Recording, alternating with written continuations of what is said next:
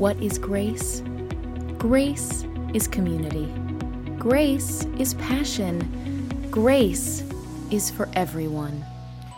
Today we resume our series on the book of Revelation. We took the last couple of weeks off, which I'm sure some of you appreciated, especially if this book isn't your thing. But I have found our look at Revelation refreshing. I've always had in my head that this book is all about doom and destruction, but we've actually seen something else.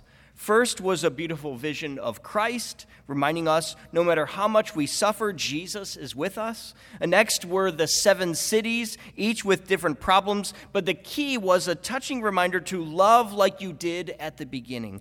Care for others like God cares for us.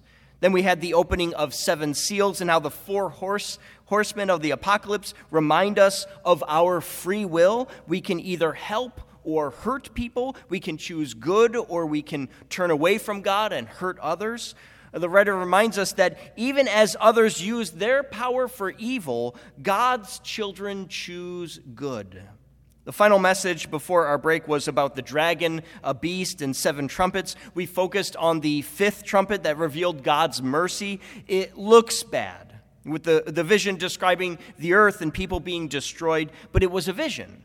The point was to draw all people back to God. Ultimately, it was a message of God's mercy for the world and that there is another chance available for all of us. That vision in chapter 11 was actually the end of the story of John's revelation and Christ's return. Now, you might find that confusing because Revelation goes on for another 11 chapters. So how can that be the end?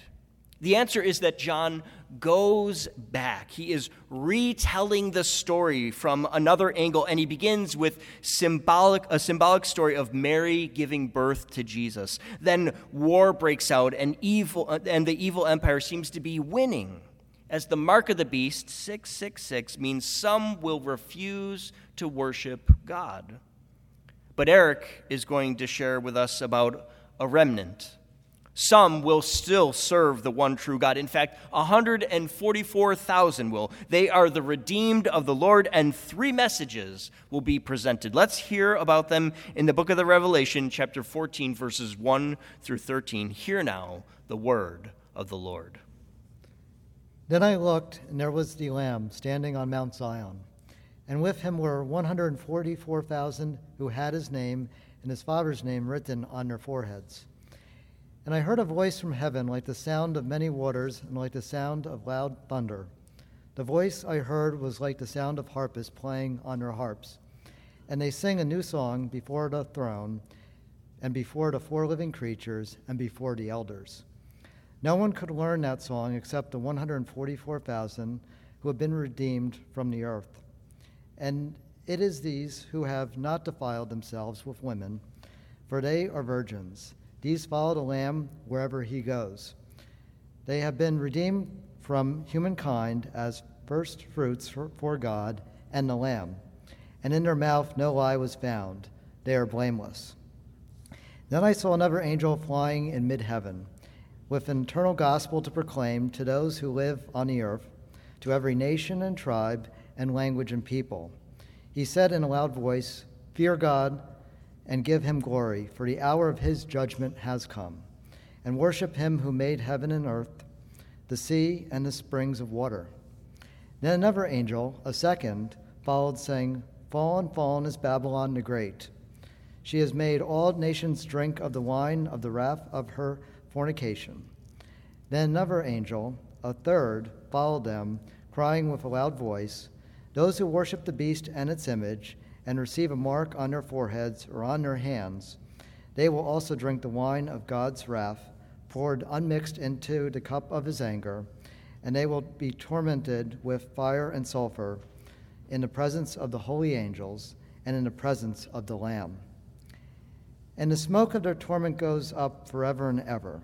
There is no rest day or night for those who worship the beast and its image, and for anyone who receives the mark of its name. Here is a call for the endurance of the saints, those who keep the commandments of God and hold fast to the faith of Jesus. And I heard a voice from heaven saying, "Write this: Blessed are the dead who from now on die in the Lord. Yes, says the Spirit, they will rest from their labors, for their deeds will follow them. And from Daniel 7:13 and 14, as I watched in the night visions, I saw one like a human being coming with the clouds of heaven, and he came to the Ancient One and was presented before him. To him was given dominion and glory and kingship, that all peoples, nations, and languages should serve him. His dominion is an everlasting dominion that shall not pass away, and his kingship is one that shall never be destroyed. This is the word of the Lord for the people of God. Thanks be to God. Let us pray. Lord, make us an inclusive community passionately following Jesus Christ.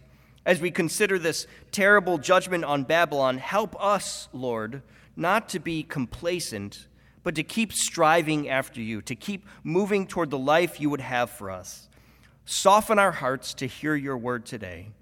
Now may the words of my mouth and the meditations of our hearts be acceptable in thy sight, O Lord, our rock and our redeemer. Amen. I remember the first time I drove to New York City when I was a teenager. It was back when I lived in Buffalo, so it was about a 7-hour drive to get there. We left late at night and arrived at a friend's house on Long Island at about 5 in the morning. Instead of sleeping, we decided to head straight into the city by train. As we got to the platform, people were already boarding the train for work. We ran as fast as we could and just barely made it on as the doors were closing. As we came into the city, it felt like the place was alive, like we were alive, even though we hadn't slept at all the night before. We didn't have any real plans when we got there. I think we were there because it was someone's birthday, so going there in the first place was just on the spur of the moment. We thought about going to a Broadway show, but it was too expensive. We didn't do any sightseeing either. We just hung out, ate, and breathed in the city life. I remember this Polaroid photo being taken and looking at it afterward, feeling so cool. I was at the center of the universe, part of the scenery that made New York the greatest city in the world. Big cities like that can be intoxicating, can't they? With everything happening there, from its buildings and culture and art to all that it represents of financial and political power. New York, for many, is the most powerful city there is, with the stock exchange trading $24 trillion and one of the largest populations on the planet. For as much as people love a city like New York, though, it's also not too hard to find some problems with it. If you commute to work in the city, you might complain about the congestion from all the traffic, or maybe the pollution from so many vehicles and industries crammed in such a small place. There's the problem of violence, affordable housing, and especially in the last few months, integrating new immigrants. Even something as simple as how fast a disease spreads with such high population density may lead some people to say the city isn't just filled with problems, but that the city is the problem. A lot of the tensions we see here in the United States tend to fit what is called the urban-rural divide. If you're in the big city, you tend to be liberal, cosmopolitan, and multicultural, but rural folks tend toward a conservative, country-first mentality. Maybe you see yourself in one of those two ways of describing things, but in our area, we are right on the edge, literally on the edge of our million-person county, but not far at all from some beautiful forests and mountains either. Our church property was rural. It used to be a peach orchard, but not anymore. Now everyone moving into town works in the city, commuting from farther and farther away. We are a mix of both of these worlds, and it can be so easy to point out the flaws in the person on the other side of the divide. The urban blames the rural, and the rural blames the city, and along with that, we become more and more divided.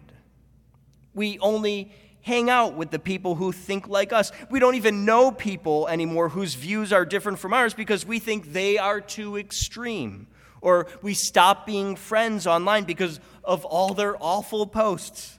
My wife Emily noticed something my brother was doing online. You've surely noticed here in the state that you can't have single-use bags anymore, and my brother did not like this. So online, the governor would make a post on Facebook. One said, "The boss is back," because Bruce Springsteen was performing in New Jersey, and my brother would comment, "Bring back plastic bags." The governor posts about women and the Supreme Court decisions, and my brother posts, "Bring back plastic bags."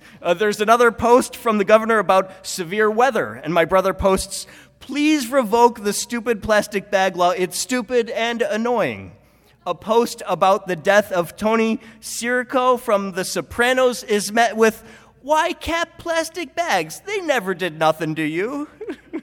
Over and over, my brother was relentless with this. It didn't matter what the governor posted. He was publicly fighting back to change a law about plastic he disagreed with.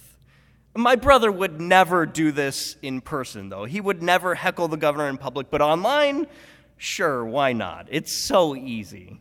And for some people, that's enough to divide over. Someone reveals their position about a law or how they feel about the world, and if you disagree, then we aren't friends anymore. It's my way or the highway.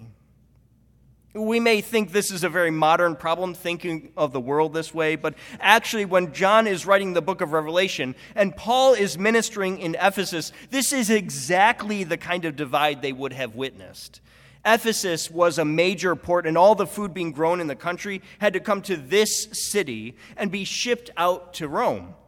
Rome was a massive city, soon to have over 1 million people there. No city in the world would reach that size until London, England, in the 1800s. So much food had to be sent there, and Paul in Ephesus and John at Patmos would see these boats traveling back and forth to feed this enormous city. It wasn't just food either. Rome was a cultural center too, so they'd have cinnamon from Sri Lanka, ivory from Africa, pearls from India, and marble from Greece. Everything you could want in that day and age was found in Rome. But here's the problem. Rome didn't just have luxury goods. They didn't just need food to feed their people. They were the center of a powerful empire that controlled half of the known world. When things were tough and food was scarce, guess who still got the food? Rome.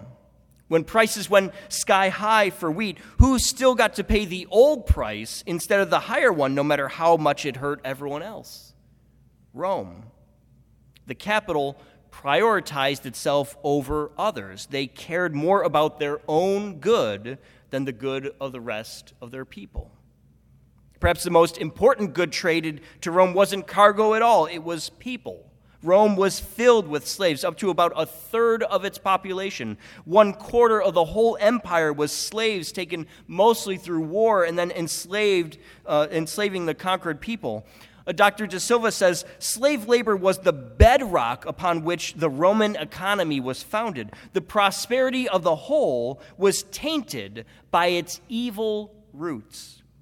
Not only slavery, but murder for entertainment was a part of Rome. Christians were put to death by being clothed with the skins of wild beasts and then attacked in the arenas by half-famished dogs. If not that, then Christians were dipped in tar, put on a cross, and set on fire. One historian says the persecution of Christians was so bad, even non-Christian citizens were horrified and tried to intercede on their behalf. Our scripture for today isn't just about 144,000 Christians who are redeemed by God. That number is meant to include all of us who put our faith in Christ. And then 3 angels come. They make 3 proclamations about worshiping God, Babylon falling, and the suffering of those with the mark of the beast. The first makes sense, but Babylon? What does Babylon have to do with any of this? The writer John is using code here. Babylon is a stand-in for Rome. If he says it directly, he could get in trouble or even be put to death, so he names an ancient evil empire, Babylon, and then spends the next 4 chapters describing God's wrath poured out on this city. It's not indiscriminate, though. It's not unfair. God has offered mercy again and again and again, and these people refused to turn away from their evil. They oppressed people, enslaved them, and used war to take what they wanted. The great city of Rome is evil and will be destroyed by God. Now we might think, aha, the city is evil. The urban areas are wrong, and God sides with those good country folk. But that's not right either. We might think of the Garden of Eden and how perfect and idyllic it was. We might even think that God's bringing back the garden after he gets rid of all the evil in the world. But you'd be wrong. The story actually ends with the city of God coming down out of heaven. It's not about destroying the urban areas. It's about God's vision for these places. John is warning us about any nation that would elevate material possessions, military power, technology, racist beliefs, or any other form of idolatry over the Creator. God calls us to work toward the good of all people. All places, nations, and people will one day be under the complete authority of God. And what will we say on that day? Even the church has to answer for our sins. We don't have a monopoly on what is good. Sometimes our motives have not been right, and instead of facing the music, we blame God or we blame each other. That's not right. That's what the empire does, not the kingdom of God. So how do we know if we are serving the empire or serving the kingdom of God? This is the core question that comes to us. There's a school out in California that asks that same question to their teachers. They're a community of faith and want to know, do you, as teachers, do a 5-minute devotional with Scripture at the start of class and then spend the next hour creating an environment of ruthless competition by announcing everyone's grades in class? Or do you teach them to love their neighbor, helping the people around them to succeed? For us, we might say, do you spend an hour at church and then go to work and only focus on making money? Or do you volunteer to do missions and then treat your family poorly? Do you go to your small group Bible study and criticize your brothers and sisters in Christ? Do you see the difference? We can talk about the kingdom and even kingdom values and turn around and do the exact opposite. We can preach mercy to the world and be ruthless with one another. Revelation reminds us that there will be a reckoning, and we need lives that connect how we live with kingdom values. The model for us, of course, is always Jesus Christ. Not only did he die in service for us, he helped the poor and sick, challenged the religious and political leaders to stop being so selfish and put love at the center of everything he did. And you can do that too. Not by hating on the city or the country, but by looking inward. Look at your own way of thinking. Is there something you do that is selfish or self-serving? Have you put yourself ahead of others in some way? And I don't mean that you shouldn't take care of yourself. You should, but after you have food and water and clothing and basic shelter, what do you do with the rest? What do you do with your time? Are you living for the kingdom, or are you just living like the world? Are you in some way supporting the empire that only cares about itself, or are you following Jesus? Because if it's the empire, know that John's vision in the book of Revelation makes it all too clear where this will lead you. The empire will fall. Rome will suffer. We are to come out, as it says in Revelation 18:4, so that we do not take part in her sin or suffer the plagues that will surely come to her. We must live by, for, and with kingdom values as we follow the example of Jesus Christ. Well, let's end with this. Today we think of Russia and Ukraine as one of the most dangerous places because of war. But there was a time in 2004 when Ukraine was just a few years removed from being a part of Russia that was perhaps even more dangerous. During the presidential election, Viktor Yushchenko challenged the status quo and nearly died for it.